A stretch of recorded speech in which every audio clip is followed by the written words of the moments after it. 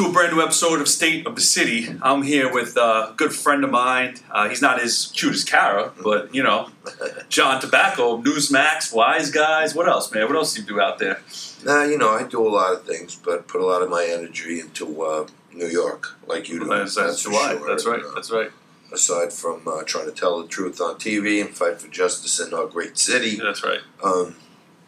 I spent a lot of time with you. My friend. That's right. That's right. We're sitting here on a lovely Sunday afternoon, about to go enjoy a barbecue with our good friend Mayor Giuliani, right? Oh, yeah. I have Rudy on my show this week. Oh yeah, how was that? Allegedly co-conspirator number one. Right. Yeah. Yeah, it was pretty interesting. Yeah, that's good. All right, so listen. Speaking of justice, like you said, I'm driving home from work Friday. My friend calls me up. He's a firefighter in Union Square. Yeah. He's like, yo, there's a riot in progress. I was like, what are you talking about? I thought he was kidding. So I turn on the police scanner, pulling home. I hear cops screaming for their life. Screaming, begging for reinforcements. Come, please send everyone, all available law enforcement, whatever. So I drive there. It was hard to get there. I get there. I get there. There's 2,000 kids. I don't even not kids, maybe like 18, 19-year-olds, throwing construction equipment at the NYPD, throwing rocks at them, this and that and the other thing. I mean, John, what the fuck is going on in our city, John? I don't know. I guess this was about some social Influencer, media influencer. Yeah. He's giving away PlayStations and got out of hand. You know, I'm proud to say it. A lot of people, you know, they hide about this stuff, but I'm the proud son of a cop. My father was NYPD for 20 years. Right. I back the blue any chance I can get. I said this a few years ago, Rego. I don't know if you remember, but maybe about 4 or 5 years ago in New York City, the hoodlums came up with this new thing where they were pouring water on the cops' heads. Mm-hmm. Right? I remember that. They were pouring water on them. Yeah. And then they were throwing buckets of water at them, right? Mm-hmm. And the NYPD under de Blasio came out and said, well, if they're not touching you, they're not really doing anything. Right, so they let them throw water on them. Then they would throw the water bottles at them, right? And then one thing led to another where the respect of the NYPD was allowed to be deteriorated under de Blasio. Got that right. And now you got, like you said, 18, 19-year-old kids thinking it's okay that they can throw stuff at cops, throw rocks at them, pelt them, because they know as long as they don't have a weapon on them, with the new cashless bail system, they're going to get locked up for 15 minutes. The cop will be sitting there doing paperwork for 6 hours, and the cop don't even want the collar. It's true. I mean, they don't want the collar, so they're just sitting there taking a beating. The influencer only got misdemeanors. Yeah, that's it. And he literally, a 2,000-person riot was starting. It was about, when I got there, John, I thought I was in, if I'd never been in a war, but I could just imagine what like Afghanistan would be like. I'm talking like people jumping on cars. I saw people robbing passengers in Ubers that were stuck in traffic. Oh, they were going in the Uber. Yeah. Get out. Yeah. Robbing people in Ubers, trying to take their stuff, jumping on Uber's cars, jumping on MTA buses, jumping on police cars. Insane. I was over at Newsmax, and I was sitting in the green room, and I said, what the heck is going on? Then it was on all the channels. Right. God almighty. First of all, I don't know much about video games, but there's a PlayStation. Like, how much is PlayStation 5 and Xbox One, they're like a little. They're still hard to get, even though they came out like 2-3 years ago, whatever. But they're still hard to come by. So this guy, I don't even know his name. He goes on Twitch. You know what Twitch is, right? Yeah. It's like a streaming service, whatever. I guess he plays video games. I don't know what he does, but he said, "I'm going to be at Union Square at this time. I'm giving out free gift cards, free PlayStation 5s, whatever." The cops knew about it. They were there just to. I saw the video. They were just there, relaxing, and all of a sudden, what started it was the guy ran out of PS5s, and 2 kids started just fighting. So, NYPD just tried to step in. They weren't going to arrest anybody. They were just trying to mitigate, and then they throw in this and that, blah, blah, blah. But how much is a PlayStation?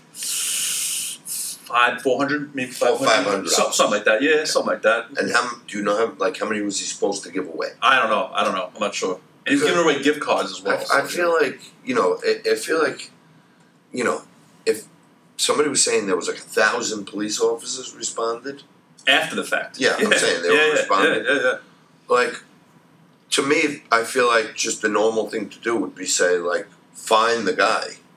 for the damages. Right. And all the police resources that had to be used. So the PR company, I think, is actually in talks with NYPD that I think they're taking full responsibility and they're trying to work something out. Actually, I think that's what they're trying to. I think that's what they're trying to do.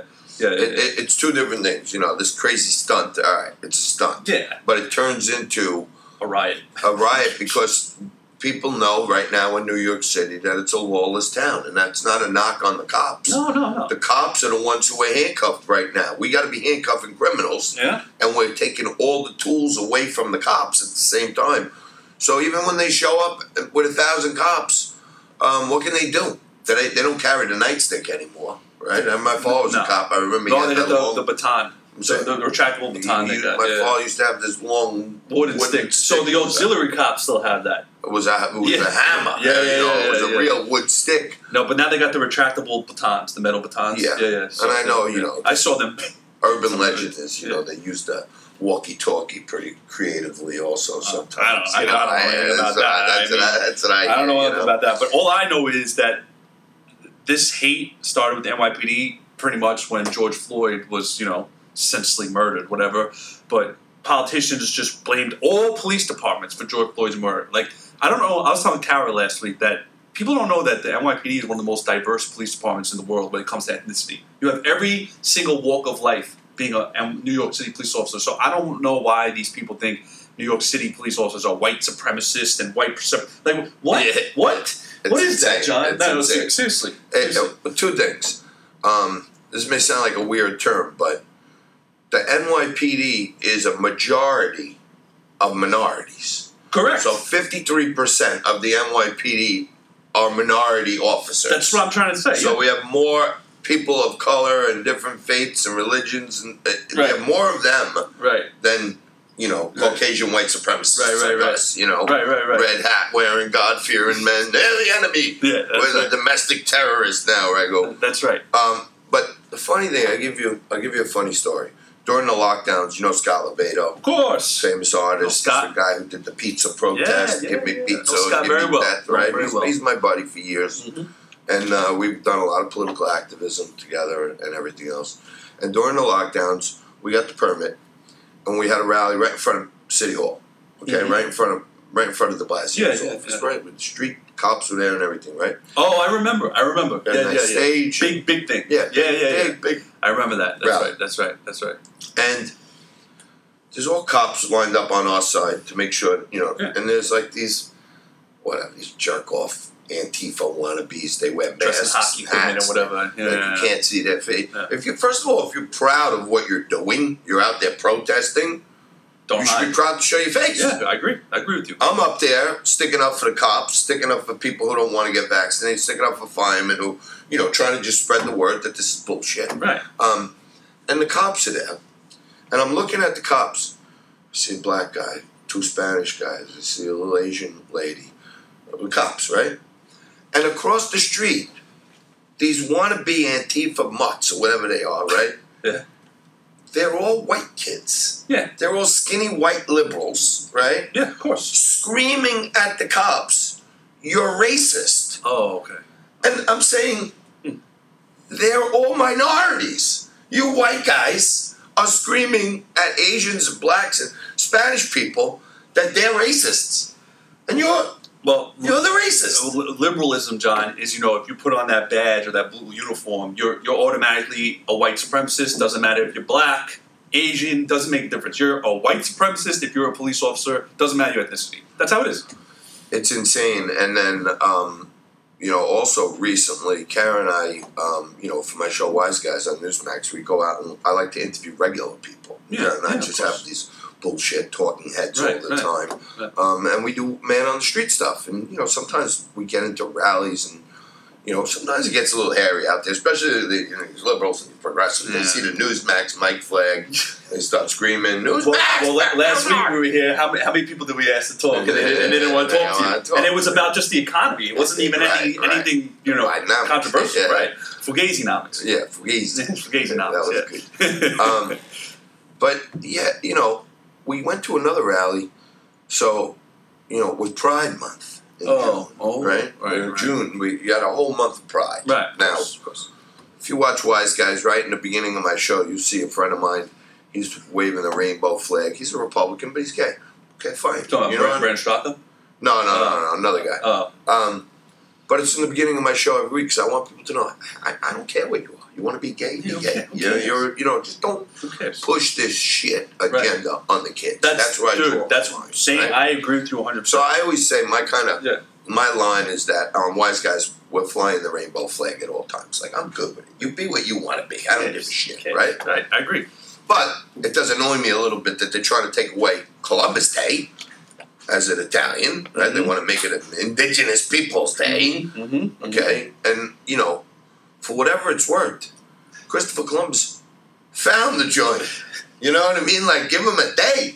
So you got a whole month for Pride. You got Black History Month. What about Veterans Day? Month. Only 1 day for veterans. You got 1 day for vets. They're trying to cut us to 0 days for Columbus for us, poor, lowly Italian Americans. I personally think we should have a whole month because we built this city. Did we not? Well, did we not? After a certain point, but I was just having this debate with a sane person I know who's a minority, and he's a Democrat. Oh right? Wow, that's a rarity. Yeah, right. Yeah, that's a Democrats. It's a rare thing. Yeah.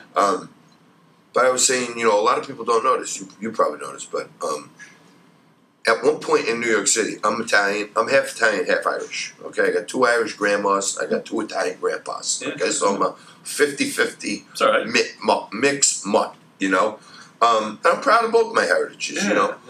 But back in the 30s and the 40s, if you got a city contract in New York City to do job like road paving or sidewalks, in the contract it said you will stipulate that you will not hire any Italians. Of course. No, it's in the contract. Yes, of course. Like, Rego, you want this contract to pave the street? Can't have it. You can have it, but just remember this: you can't hire no guineas. Okay, so it was actually New York City contract law said no Italians. Right. Okay, and because we were talking about reparations and whatever. Me and Kara talked about that last week a lot. Many people don't know this either, and this isn't taken away from anyone else's pain or suffering or anything else, but you hear about lynchings all the time, right? I was literally just going to say that. I already know it. The last public lynching in America, and the biggest, 11 Sicilians, was in Louisiana. Who weren't even tried yet. Right. They were just assumed. Someone said that they did something. They killed a sheriff or something like that. And they were not even put on trial. It was actually 14. It was 14? It was 14 Italians lynched. Yeah. I thought it was 11. No, it was 14. 14. So it was a mass lynching. The biggest public lynching in history. And, and they never, these people were not even tried. Right? No, they were just accused. So there was a time in this country where you could prohibit Italians from working. Right. And you could hang them in the street for public viewing for everyone. To set an example. Amusement. So, I think if they take away Columbus Day from us, Regu, we gotta revolt as Italians. We gotta fight. If you're doing a protest or event, I'll be there. You know that because I stand up for my heritage. I've been talking to Roger Stone. Yeah. And he's one of my mentors, good friend of mine, and my buddy Mike Crispy. I know Mike Crispy. I met him a couple times. Yeah. And there used to be an organization called the Italian American Defense League.